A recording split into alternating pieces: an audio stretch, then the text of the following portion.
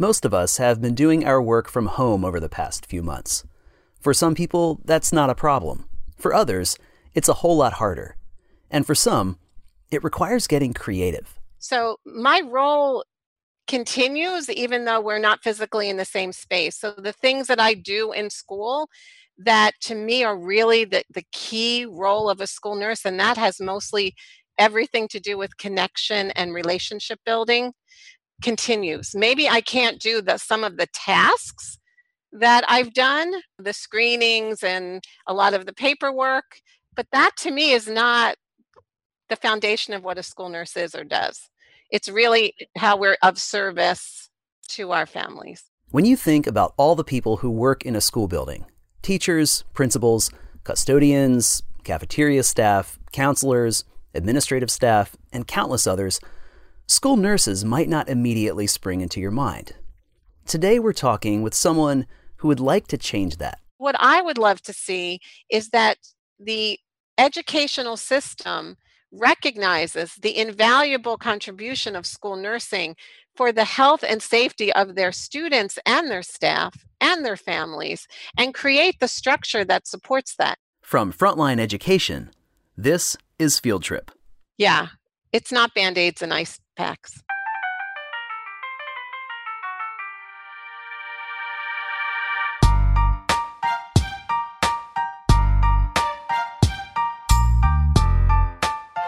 In the middle of May, I fired up Zoom to talk with Robin Cogan. I am a school nurse in Camden, New Jersey. I have been a nurse for way older than you are, Ryan. I'll take the compliment, even if it's not quite true. But anyway, I've been a nurse since 1985. I'm starting my 20th year in September. So I've been a school nurse longer than I've been any other kind of specialty practice of nursing.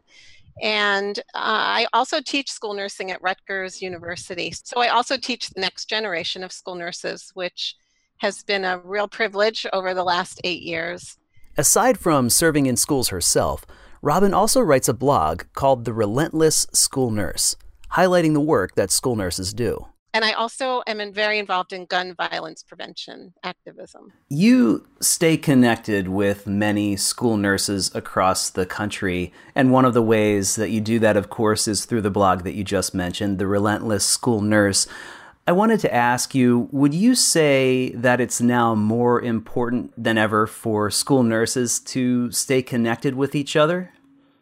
Oh, I love that question. So this whole time has been a huge learning curve for all of us. And in school nursing, we typically often feel isolated because most often we're either the only nurse in the building, sometimes the only school nurse, even on a campus or even in a district. So connecting with peers is always important, but especially during COVID-19, when we're all in this virtual space of all of us trying to figure it out. I don't think school nurses have ever felt more connected than they have felt during COVID-19. More connected than they've felt more connected. Wow. Because these intentional opportunities to connect have been innovated to fill the gap. You know, we're not seeing our students, our school communities face to face. There's been a lot more outreach to each other to kind of commiserate over, oh my goodness, how do you do virtual school nursing? What's happening in your district? What's happening in your state? That has been one of the positives, that there is a lot more opportunity for a virtual connection when we wouldn't have that during a typical school day. We've had a little time to take a breath and say, wait a minute, you know, what's working, what's not working? What really is our role? School nurses have really stepped up and filled in gaps in care, gaps in community service. I mean, I can tell you story after story of what's happening across the country. And then connecting with each other has been one of the highlights. I'd like to dig in a little bit more to what working as a school nurse looks like right now. Of course, most things are happening in a remote capacity. So what does the role of the school nurse look like during this pandemic? What are you seeing? Yeah. So we've all pivoted a lot. And I can give you, I mean, this just happened to me over the last few days. One of my students, there was a shooting on his street, and like 17 bullets were found in his home, shot through his home, several in his room. I work in a community where community violence is an everyday reality, but in my role as a virtual school nurse, I was able to step in, reach out to mom, get support for the family. I would have done that if we were at school. So my role continues even though we're not physically in the same space. So the things that I do in school that to me are really the key role of a school nurse, and that has mostly everything to do with connection and relationship building, continues. Maybe I can't do some of the tasks that I've done, the screenings and a lot of the paperwork, but that to me is not the foundation of what a school nurse is or does. It's really how we're of service to our families. Now, for most of my life, when I thought of a school nurse, the picture in my mind was of not feeling well in school and going to the nurse's office where I'd lie down. Or if someone skinned their knee at recess, they might go and get a Band-Aid. But in my conversation with Robin, it really became clear that school nursing is about a lot more than that. I think the full scope and practice of school nursing has changed dramatically in the 20 years that I've been a school nurse. You know, we also have a framework for 21st century school nursing practice, and within that framework, working within the community is a huge part of what we do. You know, we look at things, I like to say, through a magnifying glass and a wide angle lens simultaneously.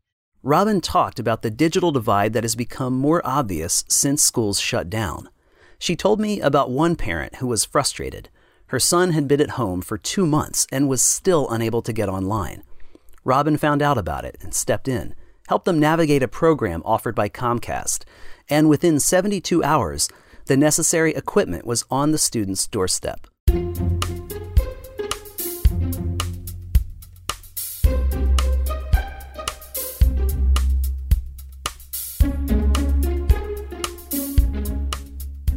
Well, let me ask you, I'm curious if you have any thoughts or advice for school nurses who might want to do more to stay connected with their students and their families during school closures. What have you found to be the most effective practices for you? Are you making calls? Are you connecting on Zoom? How are you able to effectively connect with them?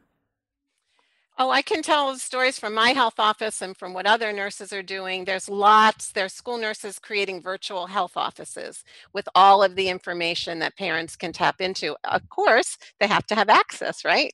There's also school nurses who are going house to house helping deliver food, staying connected that way. There are school nurses who are doing contact tracing with the health departments in their towns, knowing who's COVID positive and then seeing who they have been exposed to and encouraging families to quarantine and to isolate for the public health prevention practices. I know in my own school nursing practice, I read books. I narrate books that I find, and I upload them so at least the kids can hear my voice. And some of them are about COVID-19 that I have found, and some of them are their favorite books that I read anyway to them in school. I do a Facebook Live with the parents, and that's been really helpful. What else? We're doing a virtual, we call it a community cafe. So a gathering of the parents and meeting with the parents that way, as long as they have access. So many wonderful stories. There's a school nurse created a parade through her town.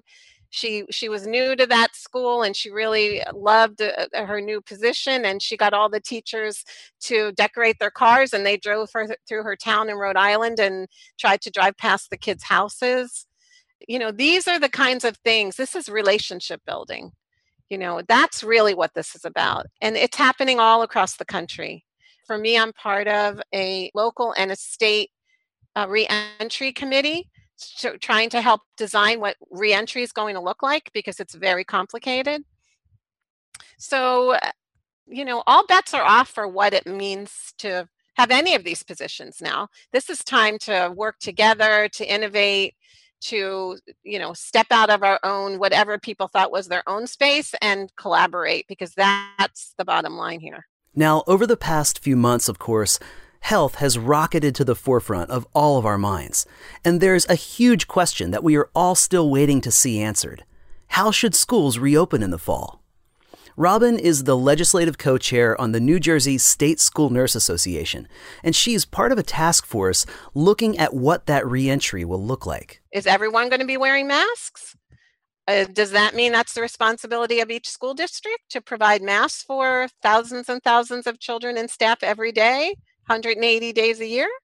What's social distancing going to look like in school? Are we going to are we going to be in a hybrid situation where half the students come Monday, Wednesday, Friday, and then the other half work virtually Tuesday, Thursday, and then flip? And what does that do to the school community? Robin said, and you can probably already sense this, knowing the right way to go about doing this is incredibly complex. We err on the side of caution and conservative measures. You never, ever want to be the cause of opening too early or not doing the right thing, and God forbid having someone get sick. And honestly, it's not just the students, but when you also look at, the average age of the staff and who that child lives with, it's not just the children that are at risk, it's the staff. It's also visitors that come into the building. We need to understand, based on evidence, what the safest thing to do is. I'll give you an example. The nurse's office is now going to be really a high-risk area, if you think about it. Anybody who's sick is going to be sent to the nurse. If we believe that they're symptomatic for COVID, we are going to need an isolation area. Now, there is no standard school nurse office. Some are a closet. There's no isolation room. Some don't have sinks. Some have bathrooms and sinks. Some have their magnificent suites that even have air conditioning, I mean, think about a school and the depth and breadth of schools across this country. There's no standard. So we're looking at facilities. Is there an isolation area close enough to the school nurse's office? Will there be extra staff you're not going to leave people alone. And we're not just talking about students. There's staff that could also often come not feeling well. I asked Robin to talk about this new normal that we're moving into as schools reopen. What is it going to look like? What will be the role of the school nurse? Or, more to the point, what would she like the role of the school nurse to be? And she said, we want a voice. We have information and a perspective that is needed in our schools. So she and some others went to the administration and said, we'd like to form a reentry committee and be involved in what reopening is going to look like. And the administration said, great. So anyway, we were able to put together a small group. We pulled in a pediatrician that works with many of our students. We thought that was an important piece. And we just found out yesterday that one of the facilities directors wants to be part of the group. So it's kind of evolving and growing. But, there's that great old saying, if you don't have a seat at the table, pull up a folding chair. So it's kind of like that, but it's almost like if you don't have a seat at the table, make your own table, create the table. And that's what we were trying to do. And it's happening at the state level, it's happening at the national level. So I think school nurses have gotten the message that their perspective is not only important, it's vital. These are things that people don't understand. We're having a hard time wrapping our head around what is the evidence-based practice that will keep everybody the safest and not scare everyone to death. We don't want to walk around in hazmat suits, right? Sure. Well, let me ask you a little bit more about that. You mentioned a reopening committee. You mentioned, having some of the expertise that could be needed to do something like that. I'd love to know a little bit more about what that looks like. Are you examining data, for example? So we have very generous colleagues, and school nurses want to share their information. Nobody wants to reinvent the wheel. And we also realize that from the way we shut down, which was very truncated and haphazard in some ways, shutting down was not part of our emergency plan. We don't want that to happen again. So we want guidelines. We want standardized guidelines, recognizing it's not a one size fits all, but there's lots of categories that are common among schools. For example, Special needs students need extra attention and care and consideration. Medically fragile children need extra consideration and care and attention. Staff of a certain age may need additional supports that they do not currently have, or additional consideration, let's say, for sick days that they may have to use. There are policies and procedures that must be updated because of COVID-19. We will not, and this is across the board, when we have many, many, many students with asthma, we will not be able to use a nebulizer in our schools because the nebulizer aerosols everything. So these are like the intricacies that have to be determined. What is now going to be considered our fever policy? It used to be that if you had a temperature of 100.4, you could come back to school after 24 hours with no medication, fever-free, back to school. Well, it might be 72 hours now. And who's going to enforce that? And are we taking temperatures every day of every single person that comes in the building? That doesn't sound feasible.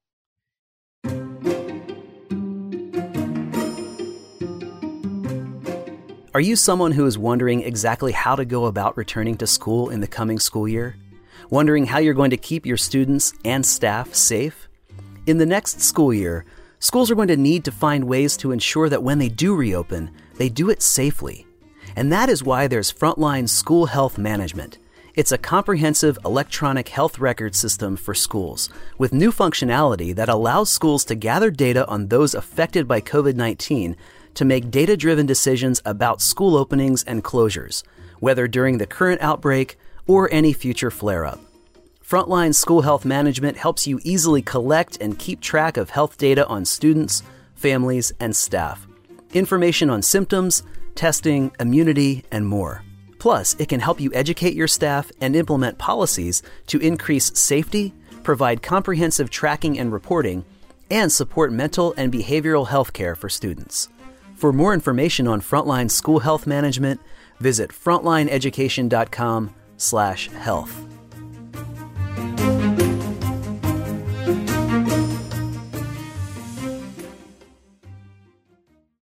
One of the things we've been thinking about at Frontline is how can data be used to inform policies and decision-making at the school level? And for example, thinking about the length of time in between when someone first is perhaps infected by the coronavirus and the incubation period that happens and then they start becoming symptomatic, that's a substantial length of time during which it's possible they could be infecting people, and having data to be able to make informed decisions at the school level seems to be a pretty critical thing. I'm curious if you've thought about what that looks like and how to go about doing that, or is that's really contact tracing, right?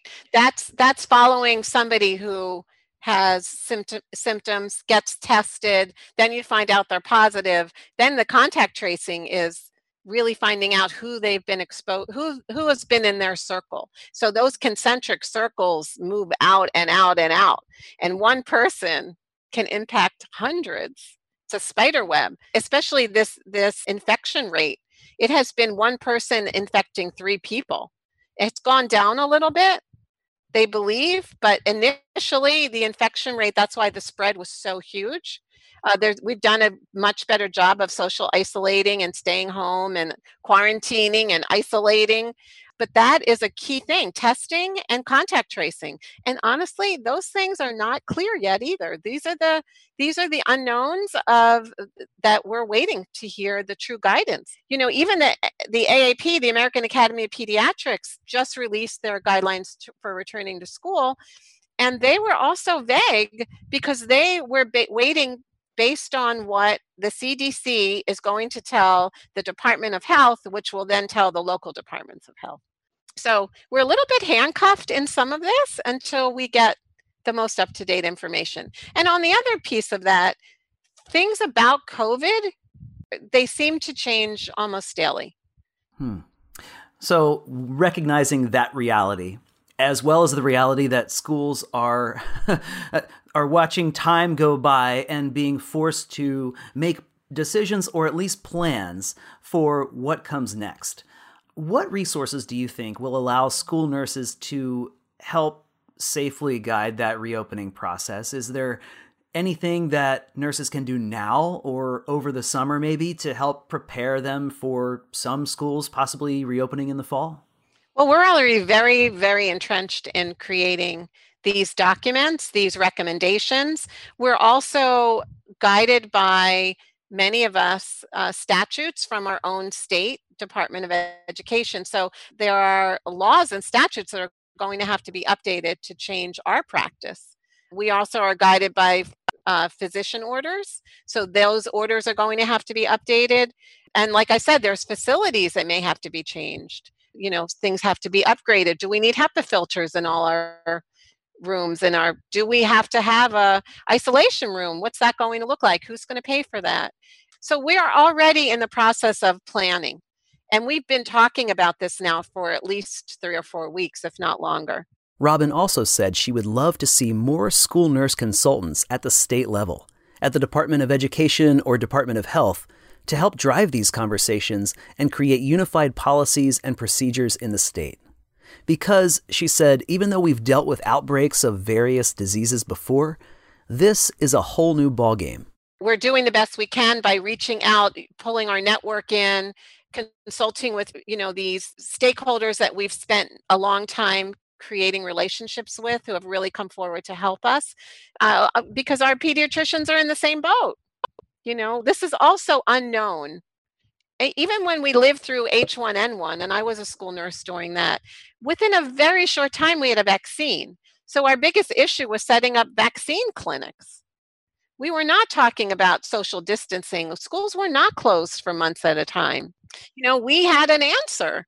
Our big thing was educating people about the importance of the H1N1, which is now part of everyone's flu shot, right? So a lot of what we do is public health work. But in this case, what are we asking for? We don't have a vaccine. We don't really even have a treatment. It's prevention. It's isolation. It's all the things that are also quite disturbing and depressing and creating trauma and adding to kind of this malaise of feeling unsafe. I mean, I don't know how I feel about going back to school. I'll be completely honest with you. I turned 60 in a month.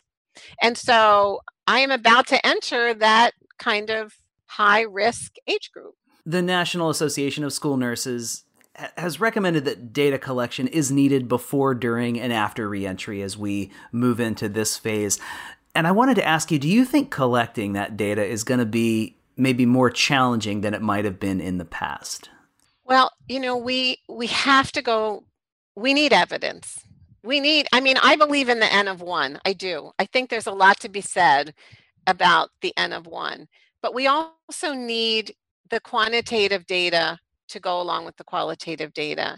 Collecting data is nobody wants to do that, right? It's not fun. But in this case, I think if we can collect it in a way that we know the information is going to be not just shelved somewhere, but used, actionable, meaningful. And I'm not saying NASA ever did that, because they've been really hoping that we can have like a national data set. But what are we collecting? What's important for us to collect, I think, is really the big key. And if it could be done in a way that was not burdensome, that would be super helpful. Sometimes, there's still school nurses that don't have electronic health records, that can't pull reports, that they're still doing everything by hand. We're all over the place in terms of school nursing. That the fact that they're still writing immunization records by hand on a cardstock, when we should all be using electronic records and sharing them appropriately and getting our information directly from the physician and not making the parent be the mediary, is something that, if anything, COVID shows us that, technology is vitally important for all aspects of what we provide as well. There have been enough barriers put up around using technology in school health. It needs to end. Especially, I'm looking at all my kids who need immunizations. Infants and toddlers have had their immunizations over this time, and now practices are opening up for older kids to catch up. But this catch up is going to take a long time. A long time. Aside from questions about what school will look like in the fall, Robin said that the way the virus has put stress on our system shines a light on so many other looming issues like inequity and racial injustice. Issues that we've known are there, but that become even more visible. I mean, I live 13 miles from where I work. It's a very different world. And my students should not have to struggle to get internet access. They should not have to struggle to have a hotspot. They deserve the same things my kids had growing up. It just shows you, people struggle, and then when you add chaos and confusion onto the struggle, it's very self-defeating. My parents are resourceful. I think most of them have done a tremendous job during this time, but everyone's tired. There are days that people feel really, really down because we don't know. I mean, it's feeling safe. It's feeling unsafe. This is all about safety. So what would it take for school nurses to take more of a leadership role in the K-12 community? Robin had a couple of ideas. Structures that allow them to be upwardly mobile in their career paths, so they don't necessarily always have the exact same job throughout their entire careers. And more broadly, she'd love to see school nurses recognized more for what they bring. What I would love to see is that the educational system recognizes the invaluable contribution of school nursing for the health and safety of their students and their staff and their families, and create the structure that supports that. I don't want to be treated like the locksmith that you only remember me when you get locked out of the house, and then, boy, you better be there because I need to get back in the house, right? We do so much more than that, but we haven't been very good at telling people what we do. And that's like a weird nursing DNA weirdness that we need to get over. So I decided to create this blog so that people could read really what we do. Well, let me ask you, top 5. Let's do a top 5 here because a lot of our listeners are not school nurses. They're people in other aspects of district and school administration. Top 5 things that you would say, here's how school nurses bring value to the organization that maybe aren't visible to people who are outside of the department. Great. Okay, I'm ready. Ready? Yeah, top go for 5. it. Okay. So I wonder if the listeners of this podcast, and I do appreciate you having me, know that school nurses spend up to 35% of our time on mental health issues. 35%. That's 35%. Wow. Yeah, that's a lot. On mental health issues. And that's not just the kids.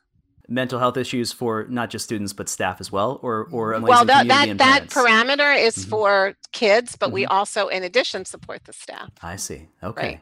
Mental health. That's a big one. That's a huge one. And I think that's not something that most people would even think about, but we do. And when our kids are dysregulated, which they often are, often the adults are dysregulated. And a dysregulated adult cannot help regulate a dysregulated student, which is part of some of the ongoing issues that we see every day in school. It's like Groundhog Day sometimes, right? We know which adult and which student they're going to have issues that day. We do.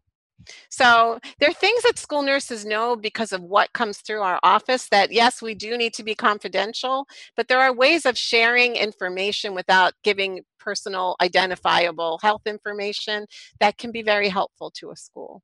If nothing else, in a school, the school nurse's office is the safe place to land, right? We don't give grades, we don't give punishments. We're really there to support the school community. I really want people to understand that. And our role is beyond the walls of our health office. A really impactful school nurse is working within the community too, embedded in that community, really a part of the bigger picture. And I think, we're underutilized in terms of what the value that we bring. It's from a lack of understanding, a lack or an assumption of what we do. I mean, as a school nurse, I have taken care of family members who are across the street from school, a bedridden grandfather. We do so much care coordination, connecting families to services and not just handing them a phone number, sitting with them, making those appointments, explaining, getting, if they need help with translation, getting those translation services. Robin said she has worked with undocumented students who were dealing with medical issues and helped them navigate the system, understand what kind of assistance or care they were eligible for. Or she shared about one student, quite young, who was taking food home for her family in her pockets. So we got together and we created a food pantry. And, these are like the unsung things that people don't know about. So I asked you for top 5. I'm not sure if that was 1, 2, 3, or 4. I know, that was a lot. Oh God, I have so many stories. So I have a lot of stories from my health office. And the bottom line is, if you're familiar with adverse childhood experiences, the ACEs study, and trauma and what trauma does to kids, the one mitigating factor around trauma is being that one person in a kid's life, that constant who will be there.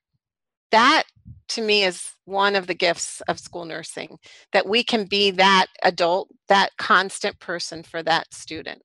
Robin told the story of another student, a boy who had a really difficult home situation.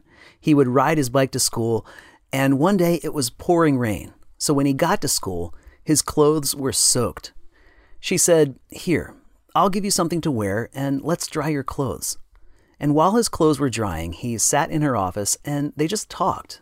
And in that hour that he was in my office while his clothes were drying, it was like a miracle. Nobody came in. And that never happened in my school. My school is usually like a revolving door. And he told me his whole life story about his life, about what happened to him.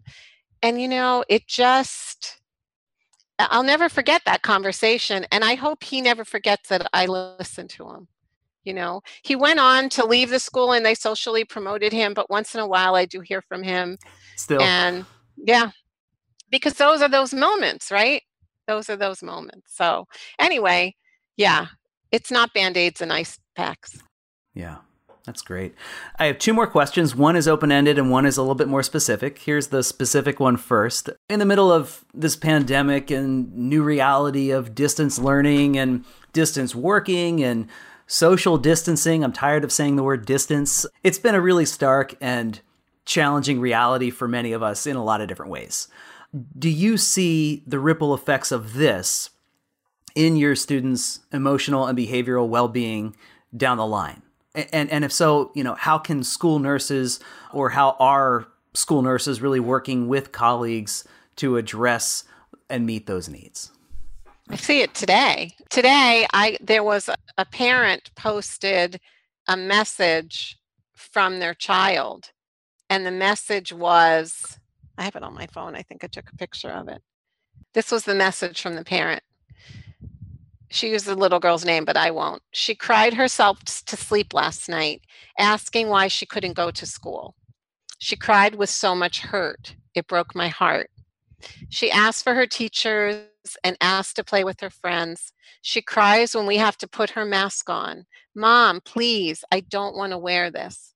This is affecting her, and I can't help but try to help her understand why things are so different. That's school nursing. How do you respond to that? What do you find is the best way to deal with that? Well, I think one way is supporting mom and just giving her a lot of credit for sharing. And I did reach out to mom, and I found a book called The Sewing Lesson. And this book, people are so generous, I have to tell you. This book is about COVID. This woman just wrote this book, and she's made it open access. And I taped it, and I'm going to send it to them because it's about a little girl whose mom is sewing masks to help the helpers. And it's a beautiful story. And it talks about the little girl didn't want to wear a mask, and it was scritchy and scratchy, and she didn't like how it looked.